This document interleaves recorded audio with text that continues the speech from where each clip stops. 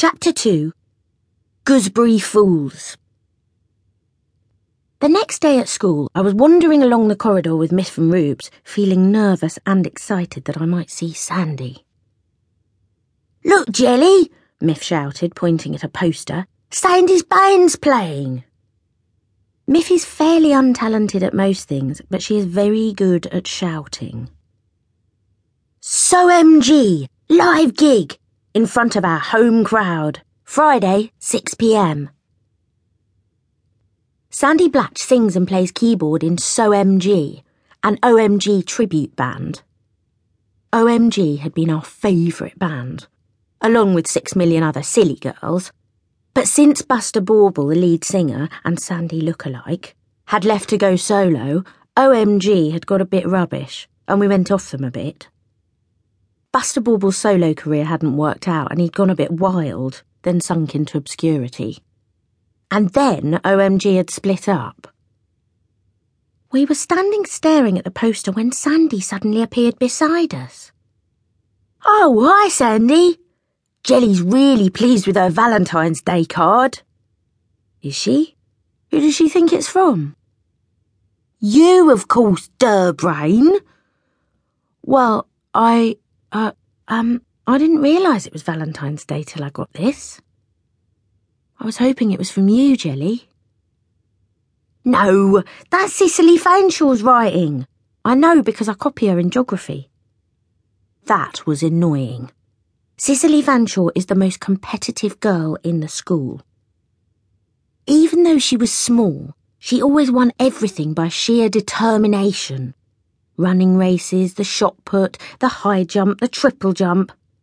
And now she was interested in boys. She was probably going to apply the same willpower to that. I felt a little anxious. She would probably try to steal Sandy away from me. Not that he was really mine to begin with.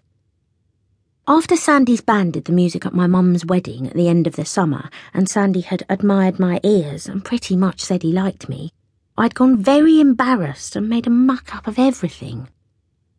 The first week back at school for the autumn term, I kept surreptitiously looking around for him. And whenever I saw his scarf out of the corner of my eye, it was very bright and stripy, I would studiously look at anything rather than him.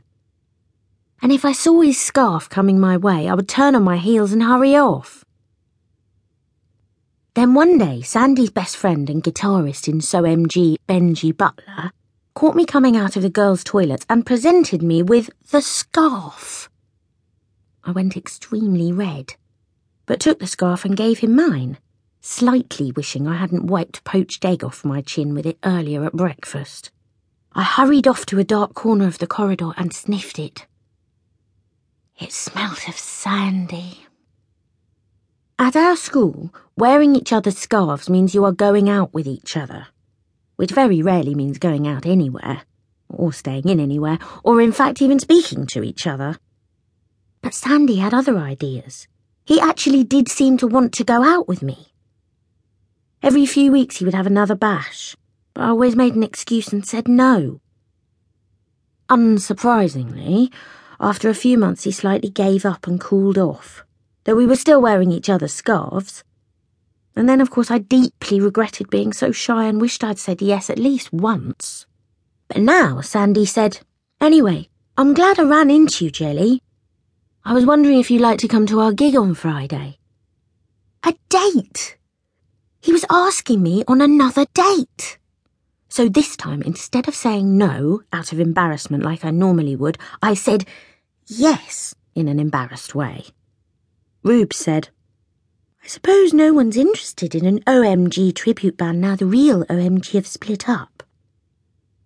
"Well," Sandy smiled, "we've got a small local following of ex-OMG fans who come along to our gigs. And why don't you two come as well?" "No, they don't want to come." "Yes, we do." "Great," he said, and walked off whistling. "See you at the gig, Sandy." "Yeah, see you at the gig." I pretended to be annoyed that Miff and Rubes had invited themselves on my date, but really I was relieved. What if Sandy took me